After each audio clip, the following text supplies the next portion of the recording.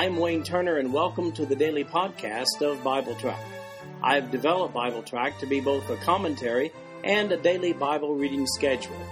These podcasts cover the text and commentary, which may be found at www.bibletrack.org.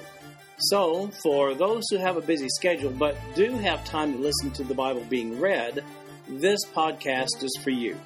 At the end of 1 year, you will have gone completely through the Bible.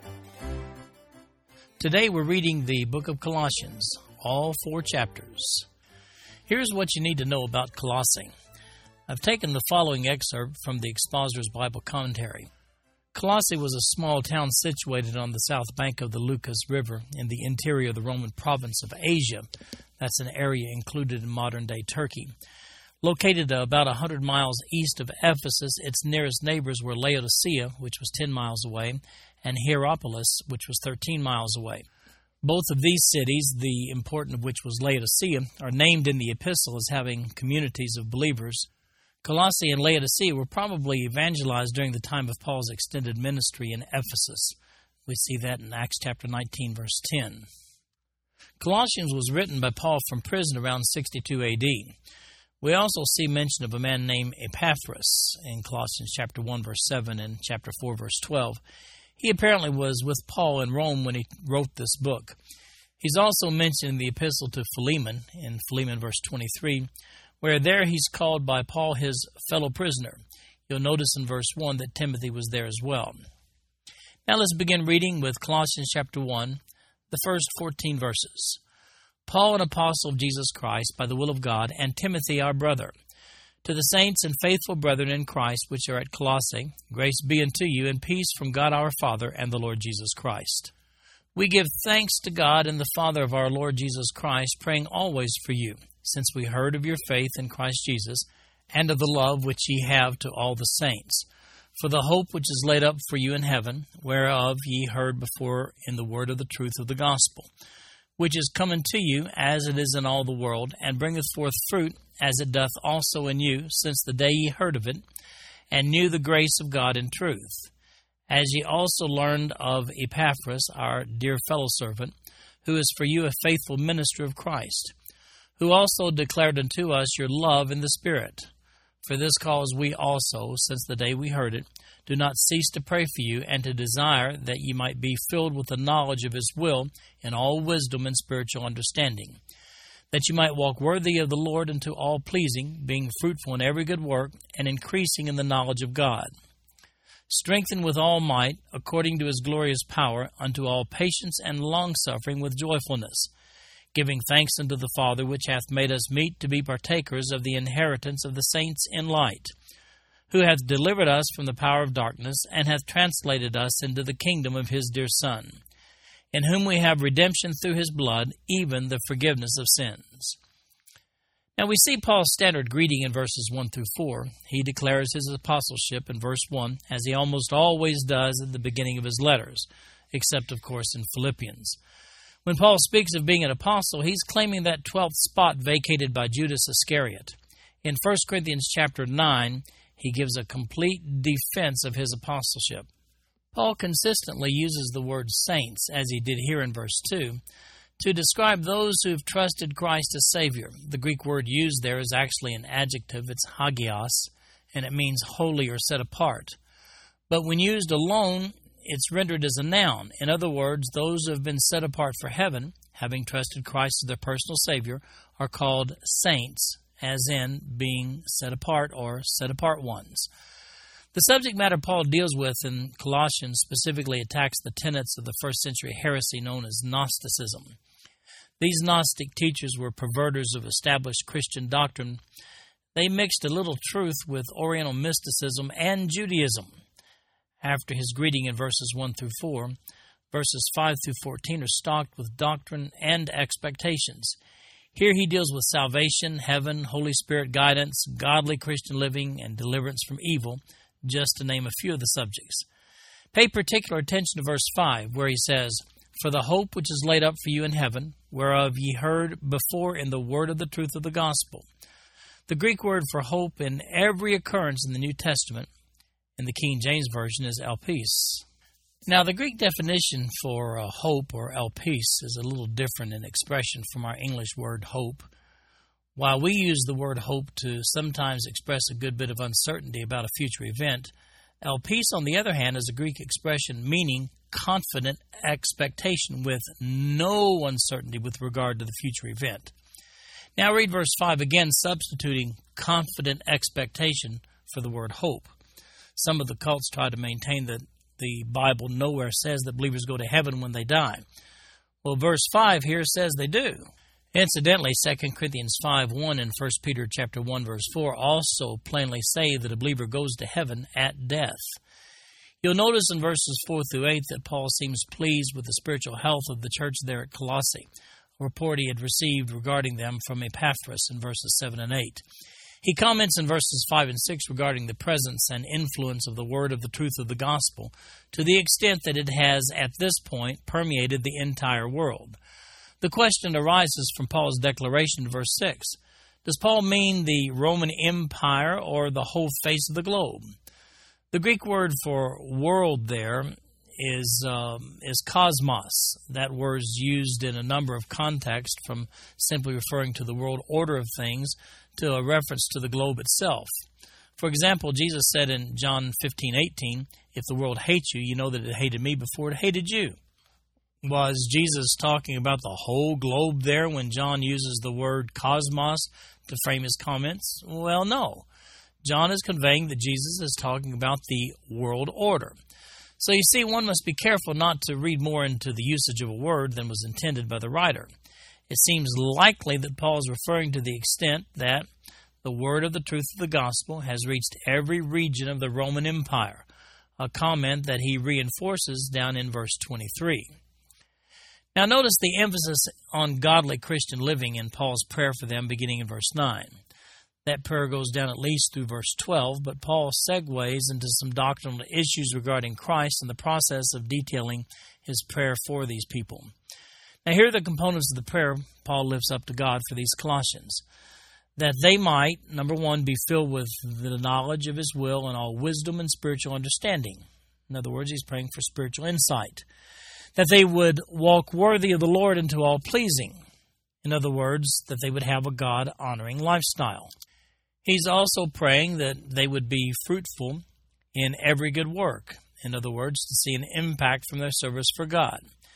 That they would also increase in the knowledge of God, to experience an increase in understanding the nature of God. And then to be strengthened with all might according to his glorious power, to all patience and long-suffering with joyfulness. The same Greek word, the root, is used for the verb strengthen, which is dunamao, and the noun might, which is dunamis.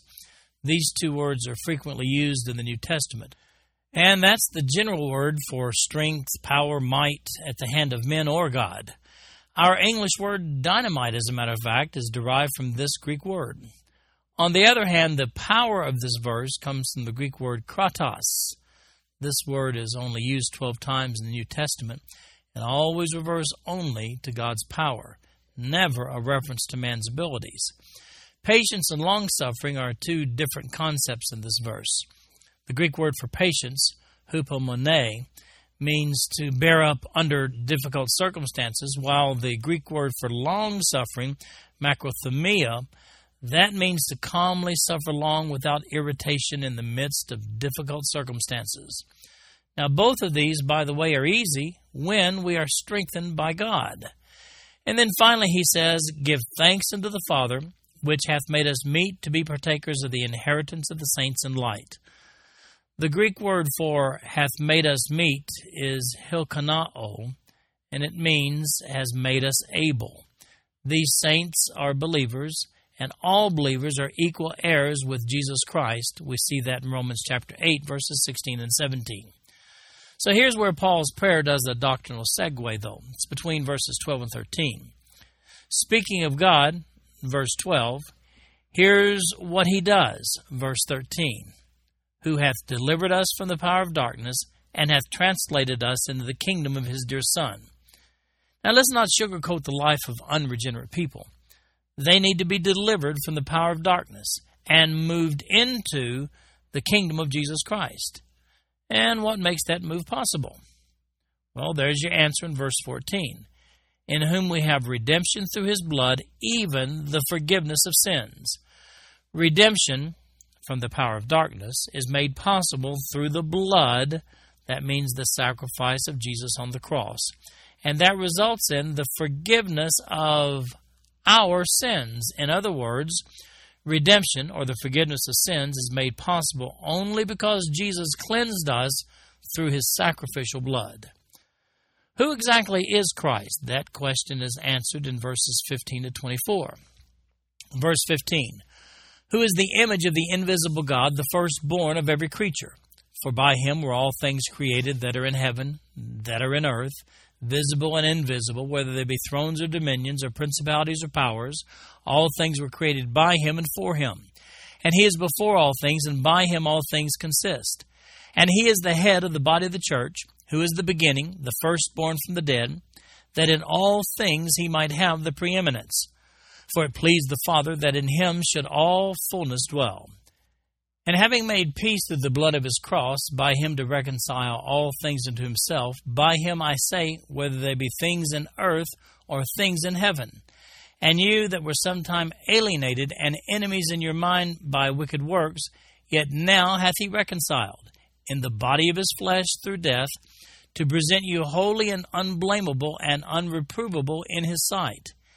If you continue in the faith, grounded and settled, and be not moved away from the hope of the gospel, which ye have heard, and which was preached to every creature which is under heaven, whereof I, Paul, am made a minister, who now rejoice in my sufferings for you, and fill of that which is behind of the afflictions of Christ in my flesh for his body's sake, which is the church. Now, Paul uses these verses to firmly establish the deity and preeminence of Jesus Christ. These 9 verses solidly identify Christ as God among us and, without question, the head of each believer and the head of the church. Notice how plainly Paul expresses the exact identity of Jesus Christ. He says in verse 15 that he's the image of the invisible God, also that he's the firstborn of every creature. In verse 16, he says of Jesus Christ, by him were all things created. And in verse 17, it says, he is before all things, and also by him all things consist. In verse 18, he makes 3 statements. He is the head of the body, who, Jesus, is the beginning, and he's the firstborn from the dead. Oh, one more. In all things, he might have the preeminence. So 4 points that he makes in verse 18. And finally in verse 19, in him should all fullness dwell. Now for those Gnostic teachers who sought to weaken the authority of Jesus, Paul plainly established that Jesus is God in the flesh. Incidentally, liberal scholars today still question the deity of our Savior. Now notice the word reconcile in verse 20. The Greek word that Paul uses, and by the way, he's the only one that ever uses this word for reconcile, it's apokatallasso. It's twice here in verses 20 and 21, and again in Ephesians chapter 2, verse 16. As I mentioned, only Paul uses this word. The word holds the connotation of patching up a previous rift. In Ephesians chapter 2, verse 16, it's between the Jews and the Gentiles. Now here in verses 20 and 21, we see that man left God, but the sacrifice of Christ on the cross made it possible for man to be reconciled back to God. Paul used the same word without the apa prefix at the beginning, making it katallasso in Romans chapter 5, verse 10, 1 Corinthians 7:11, and 2 Corinthians chapter 5, verses 18 through 20. That's a word which has the same meaning. In each context, except 1 Corinthians 7:11, it's used to describe the reparation in relations between man and God by Jesus Christ through his sacrificial death, because the Colossians, and for that matter us, before salvation we were alienated and enemies in your mind by wicked works. He says that in verse 21. Having already stated the method by which we were reconciled in verse 20, that's through the blood of his cross, Paul restates it in a slightly different word format here in verse 22 when he says, in the body of his flesh through death. Verse 22 continues with the goal of this reconciliation, not only redemption, but a lifestyle in this world that reflects that redemption. If you don't understand this, you'll misunderstand verse 23, so let's frame verse 23 by looking at their lifestyle before salvation, back up in verse 20. It says there that they were alienated and enemies in your mind by wicked works. The unregenerate mind fostered wicked works. Therefore, the goal of this reconciliation is to, and I quote, to present you holy, unblameable, and unreprovable in His sight. Now understand this. We are made righteous before God by trusting Jesus Christ as personal Savior. Now, Paul calls this imputed righteousness over in Romans chapter 4, verses 24 and 25. However, in this passage, Paul's made it clear with his reference to wicked works that he's talking not about imputed righteousness, but righteous-looking lifestyles. In other words, lifestyles that are holy and unblameable and unreprovable. Verse 23 then goes on to explain how that lifestyle is maintained, and it's by continuing in the faith, grounded and settled, and be not moved away from the hope of the gospel. Believers need to stay focused on the main thing. Now let's revisit an issue that we saw up in verse 6 as we look at the remainder of verse 23. It says, the gospel which ye have heard, and which was preached to every creature which is under heaven, whereof I, Paul, am made a minister. Paul didn't use the word world, the Greek cosmos. He didn't use that here in this verse 23 as he did in verse 6 to describe this domain. In the written notes of BibleTrack.org, I give you a little bit of a technical discussion here, but let me just sum it up by saying that, as in verse 6, Paul's likely conveying the thoroughness of the gospel penetration throughout the Roman Empire. If Paul were making a prophetic statement that every single person on the face of the globe had heard the gospel, one would think that Paul would have offered some more explanation regarding this feat to his Colossian recipients. It doesn't appear that Paul's revealing a mystery here. I mean, if he were, I believe he'd have said so. In verse 24, Paul says that he rejoices in his sufferings for the Colossians. He expands that to include the body of Christ, which he defines as the church.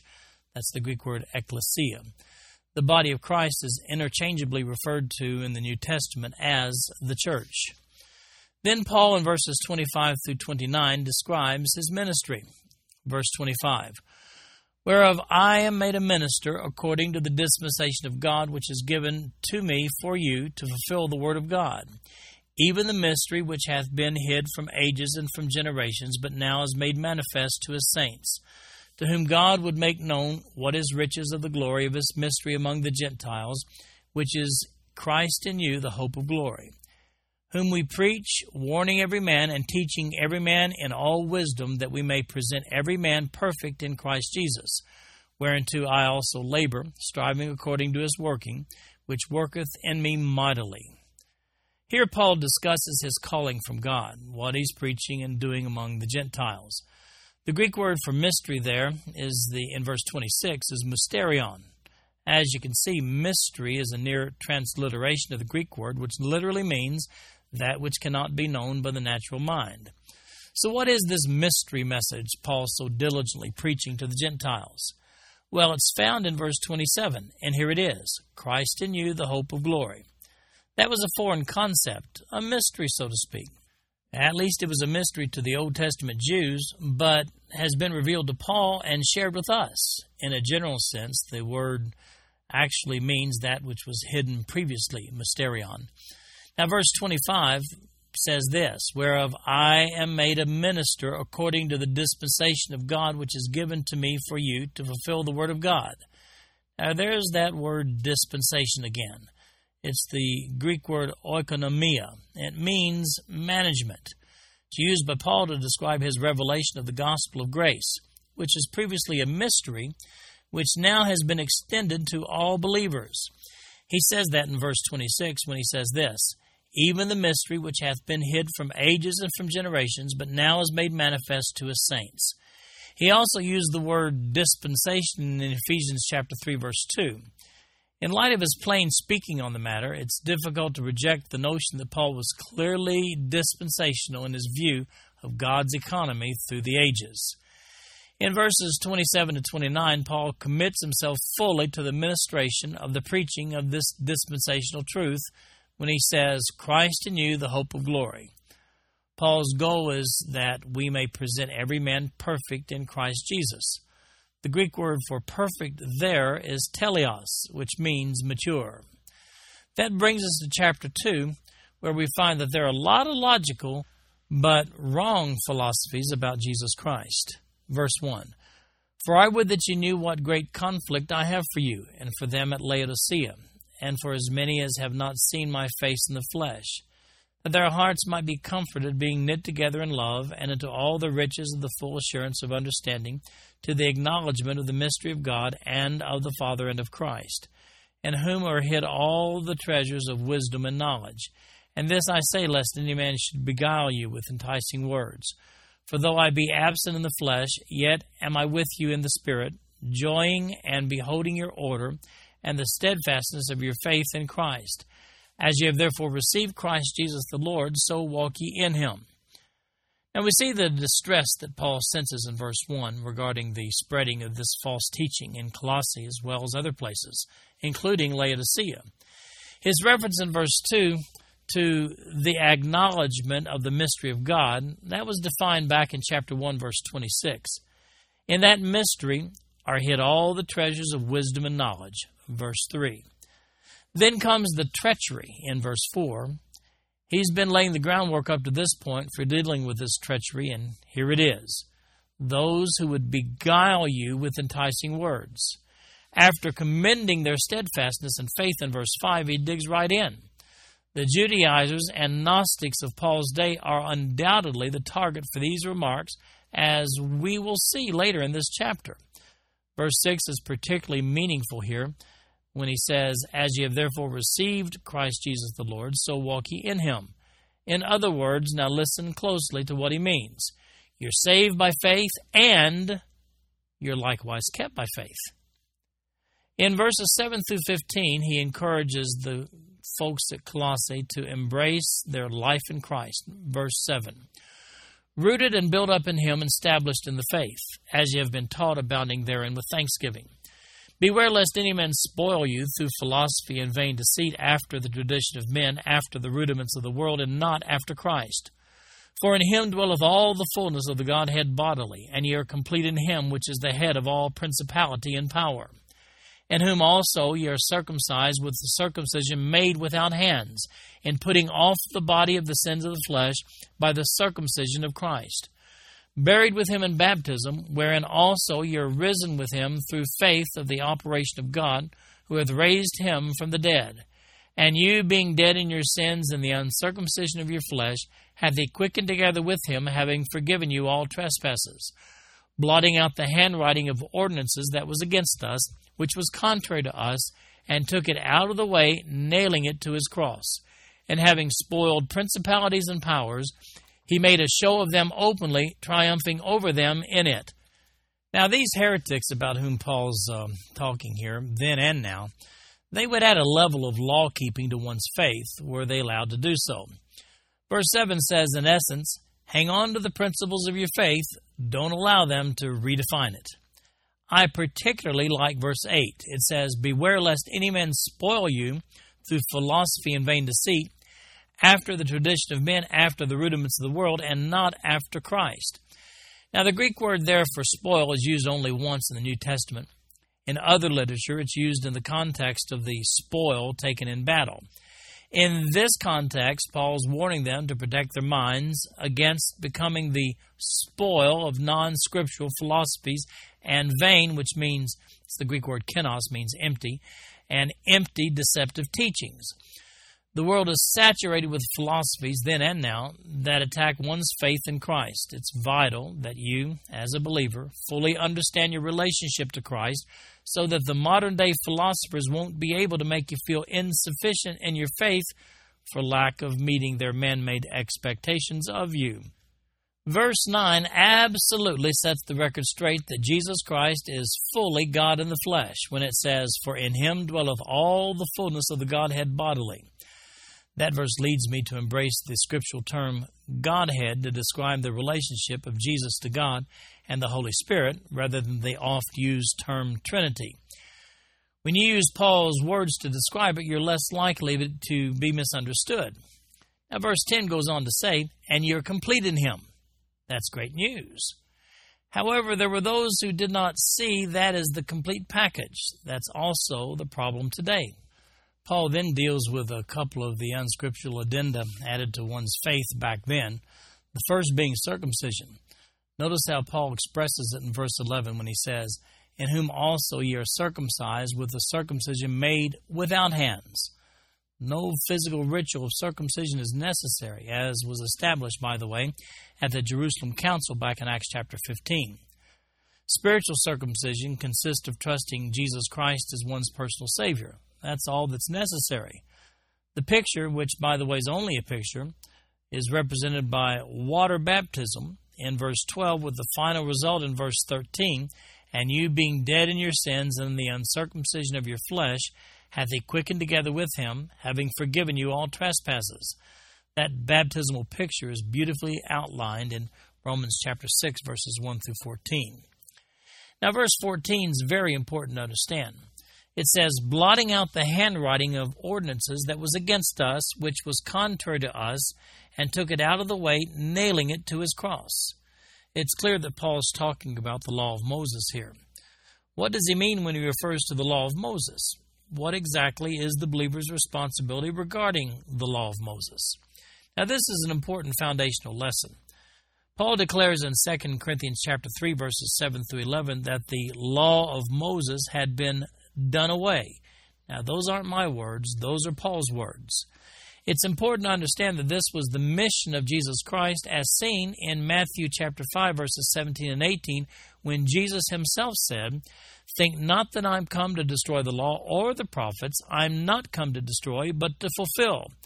For verily I say unto you, till heaven and earth pass, one jot or one tittle shall in no wise pass from the law, till all be fulfilled.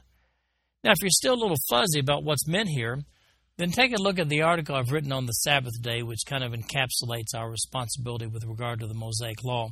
There's a link right here on this page where you can go to the main title page of BibleTrack.org and look in the center there under the topics, and you'll be able to read the article.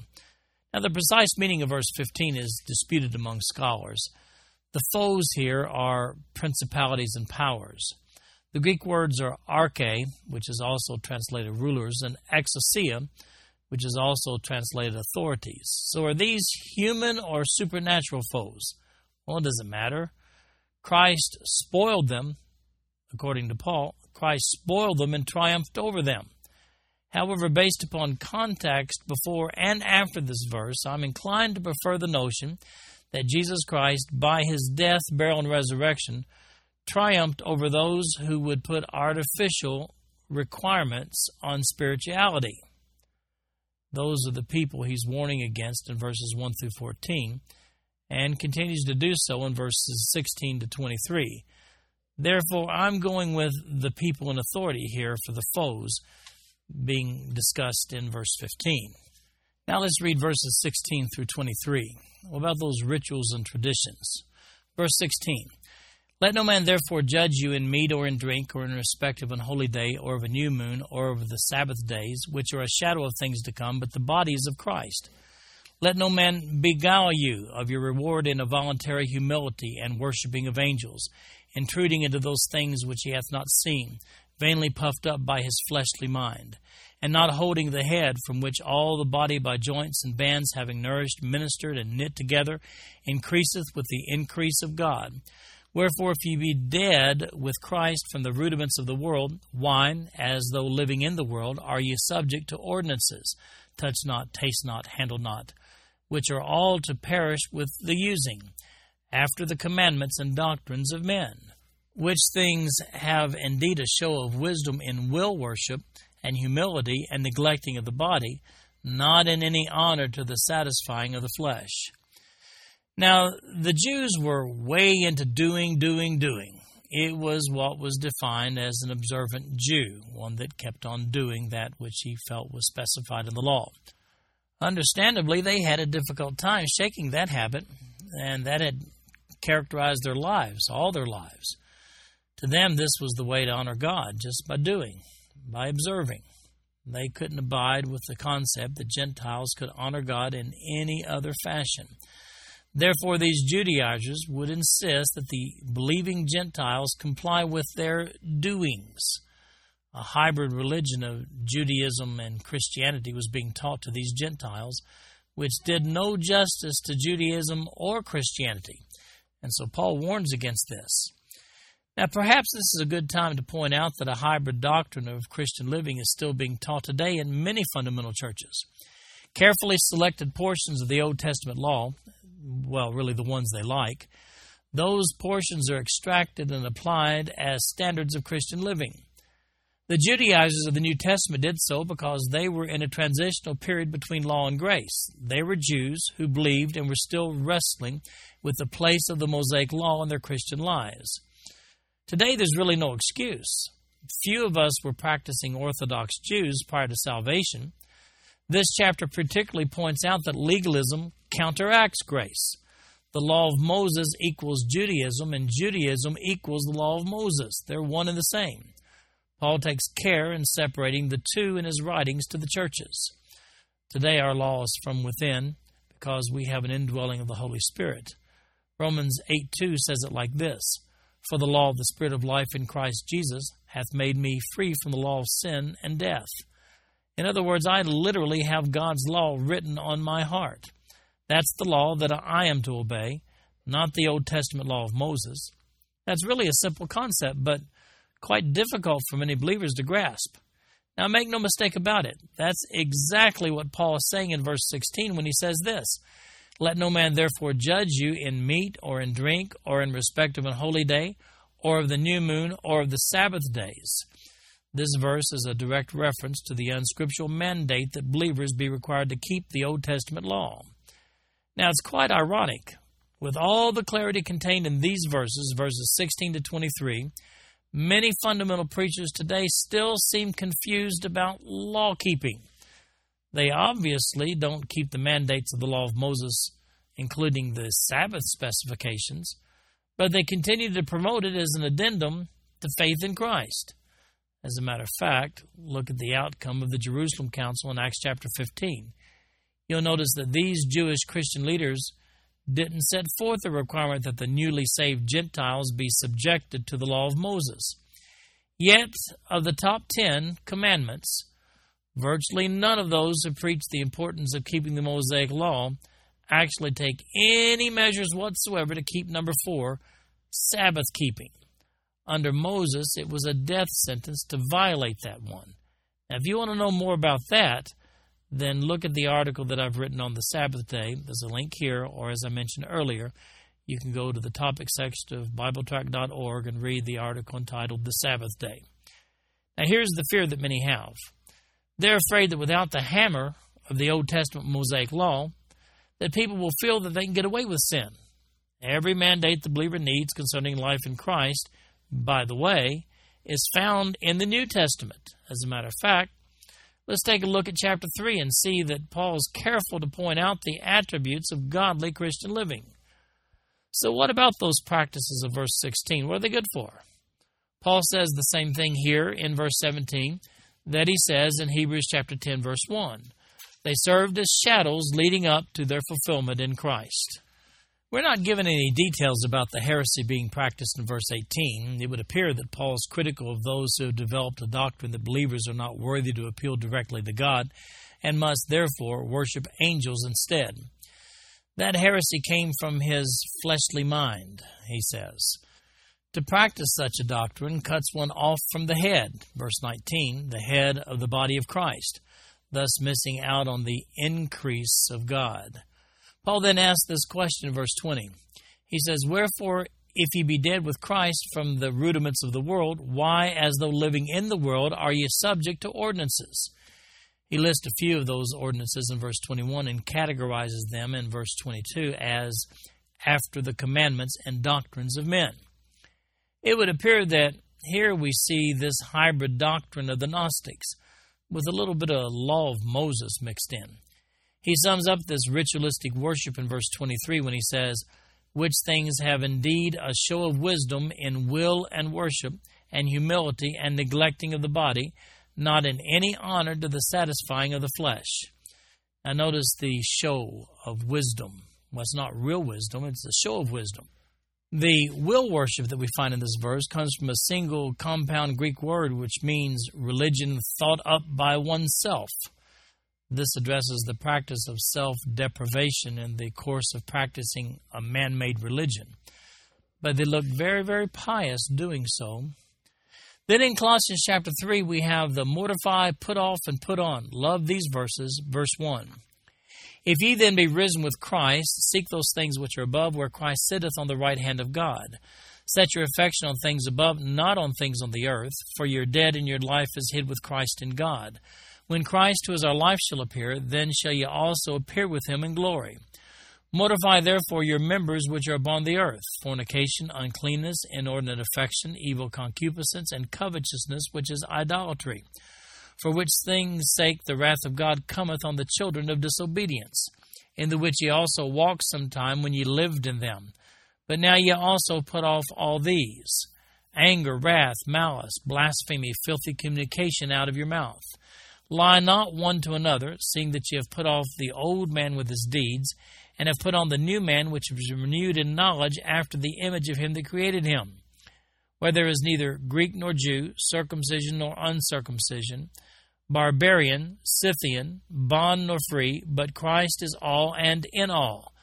Put on therefore as the elect of God, holy and beloved, bowels of mercy, kindness, humbleness of mind, meekness, longsuffering, forbearing one another, and forgiving one another.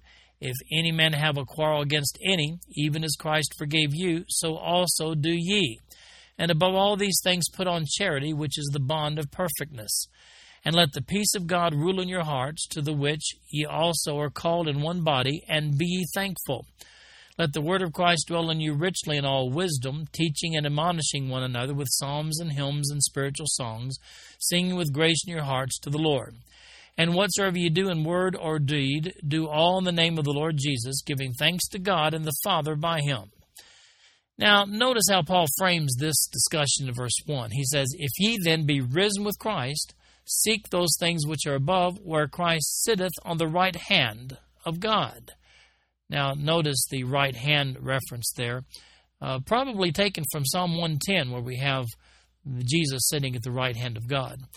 That's a natural transition, by the way, from the erroneous practices that we saw in verses 16 to 23. Immediately, we're reminded of Paul's words in Philippians 4:8, where he says, finally, brethren, whatsoever things are true, whatsoever things are honest, whatsoever things are just, whatsoever things are pure, whatsoever things are lovely, whatsoever things are of a good report, if there be any virtue and if there be any praise, think on these things. It really couldn't be any clearer. The believer should be controlled by the Holy Spirit of God, as we see in verses 1 through 4. In doing so, our thinking will be managed according to what we just read in Philippians chapter 4, verse 8.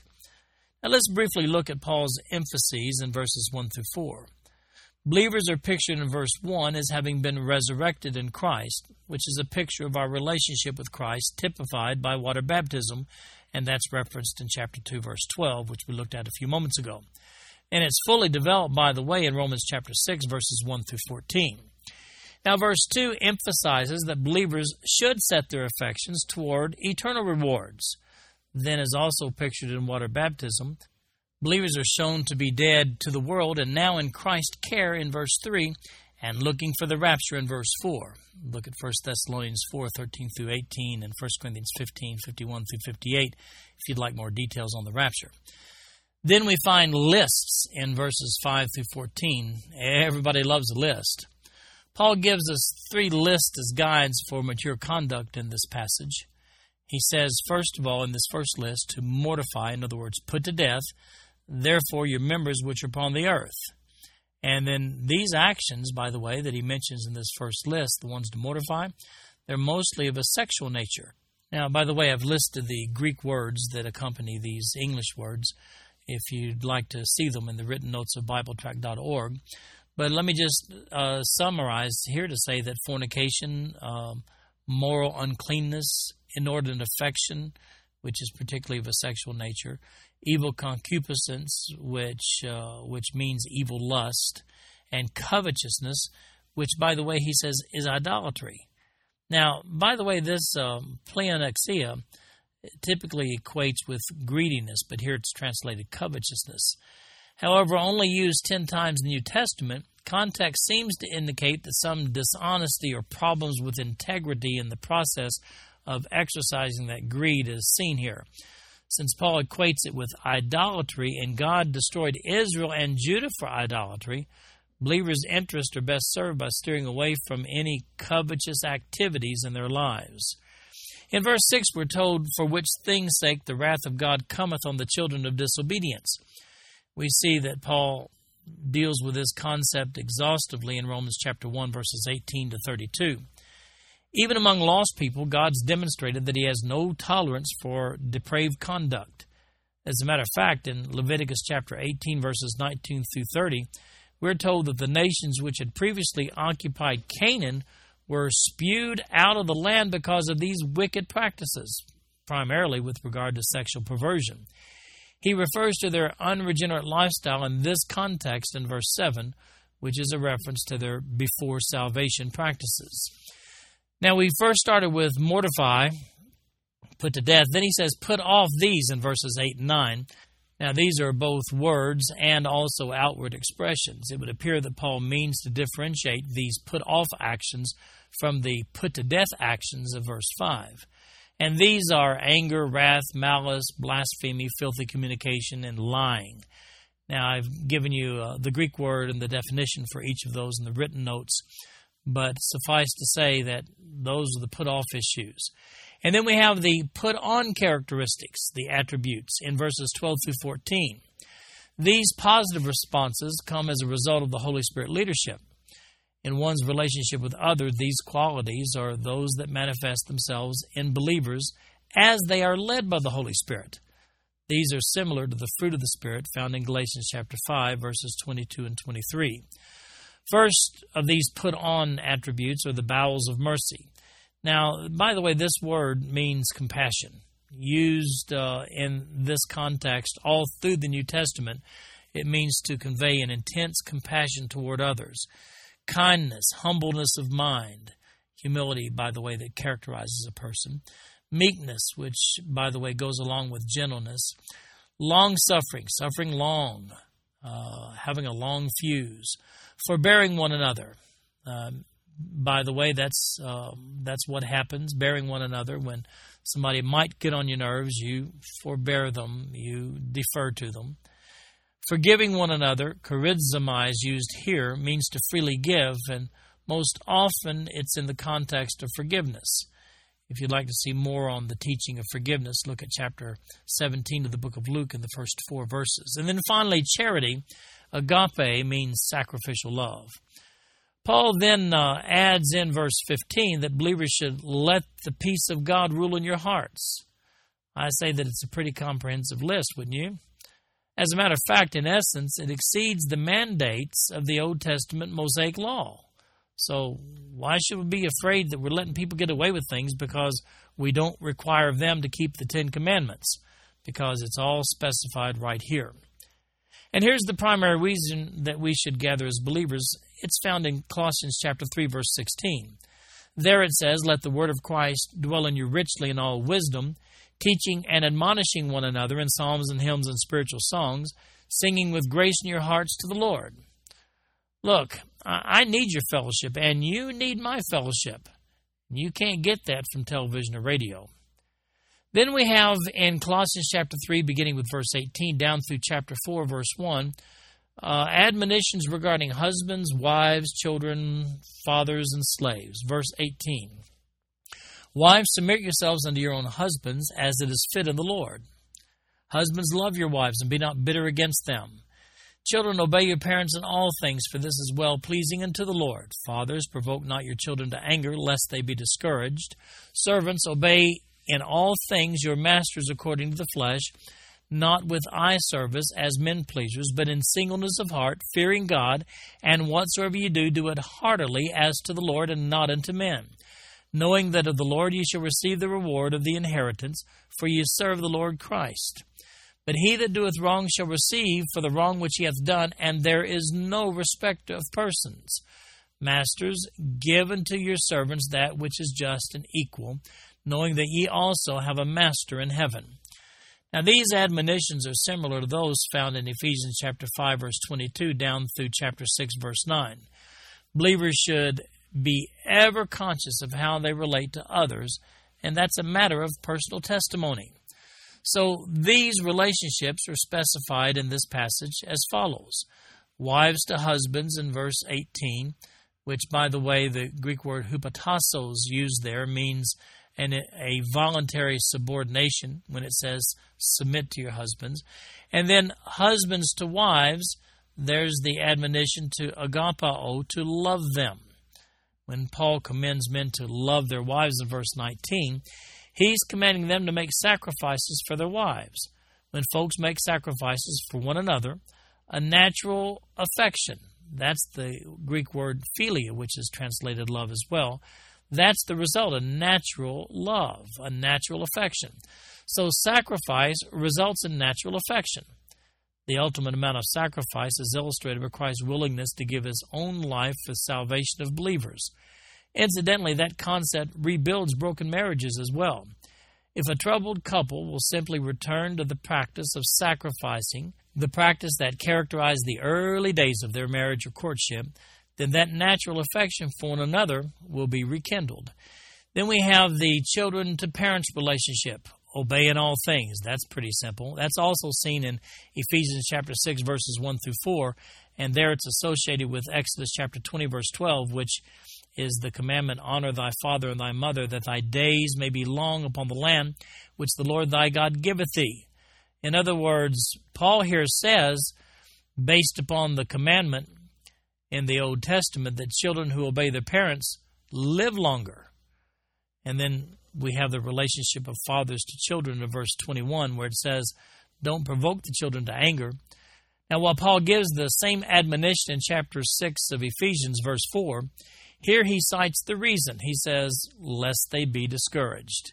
In this passage, he encourages parents to exercise a measured response to children when they disobey. And then in verses 22 to 25, we have the relationship of slaves to their masters. In other words, heartily obey them. God will punish unjust masters.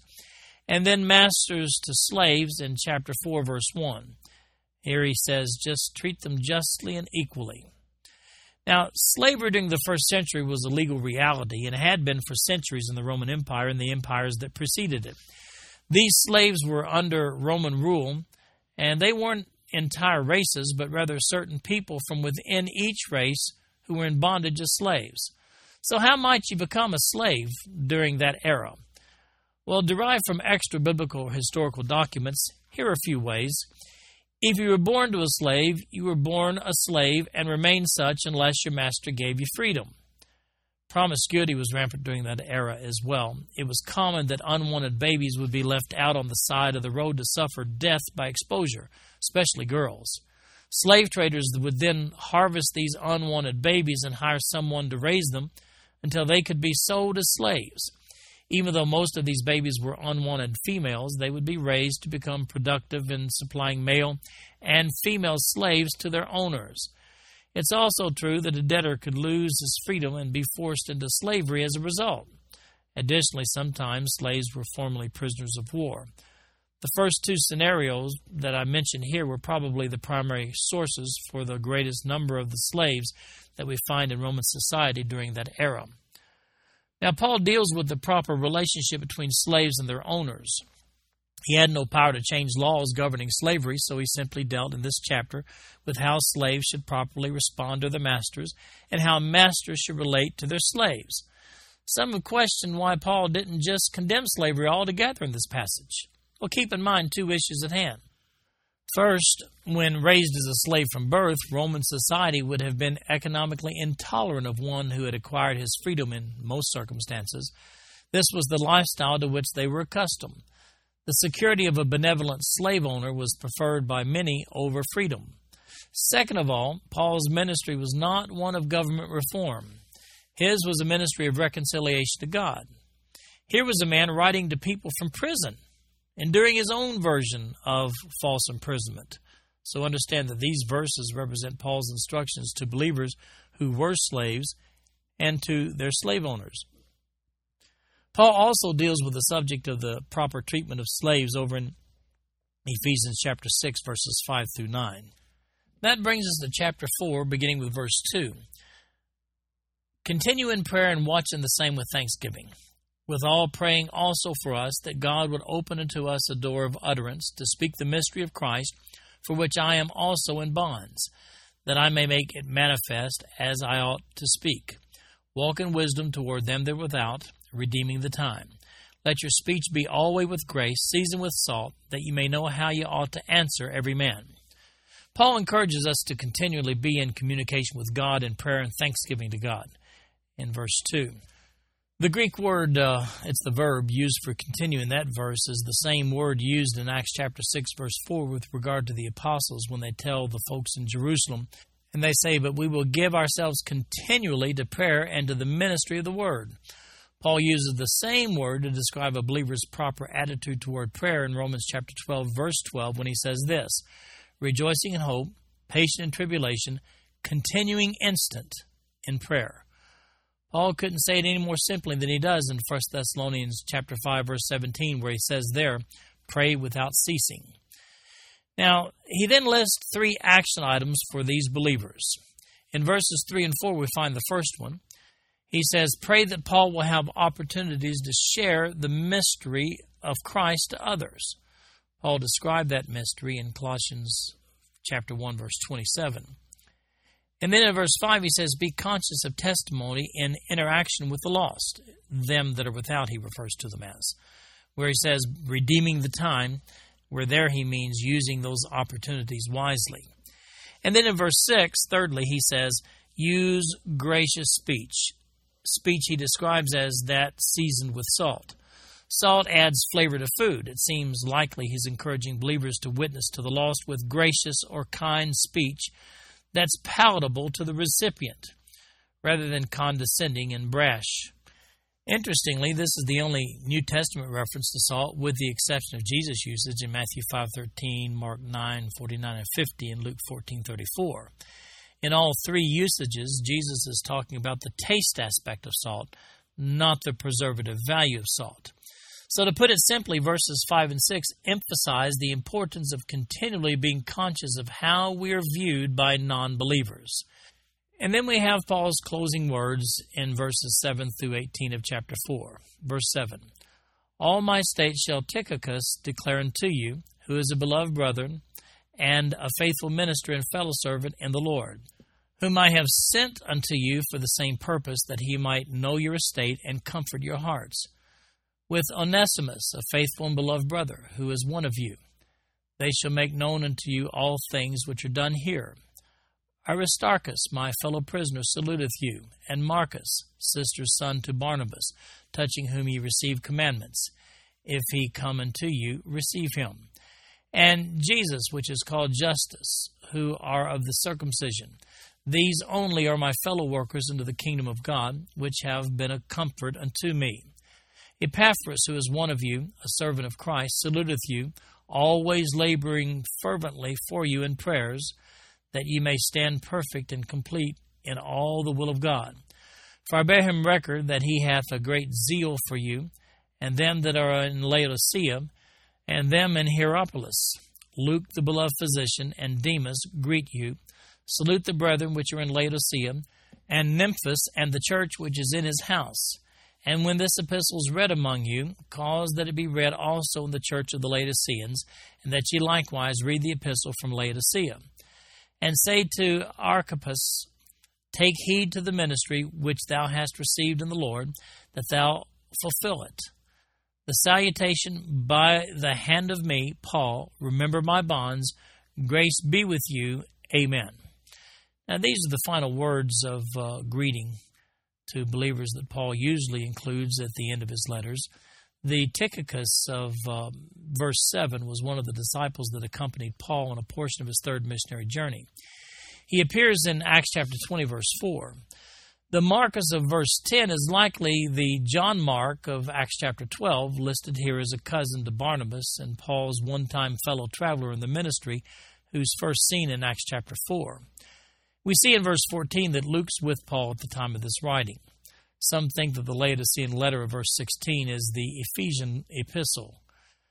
We're left with the impression that those mentioned through verse 11 are of the circumcision, as in Jews, while those mentioned from verse 12 on are Gentiles. That suggests that Luke, the writer of the Gospel of Luke and the book of Acts, that he was a Gentile. Demas is mentioned here as present with Paul, but seems to have abandoned Paul when he's mentioned in 2 Timothy chapter 4, verse 10. We see in verse 18 that Paul used a transcriber for this letter, with the exception of this salutation. This concludes our podcast for today. I'm Wayne Turner, and if you'd like to read along with our commentary online, go to www.bibletrack.org. Thank you for listening in today. The background music for these podcasts is an original composition written by the music director of Faith Bible Church, Paul Walker.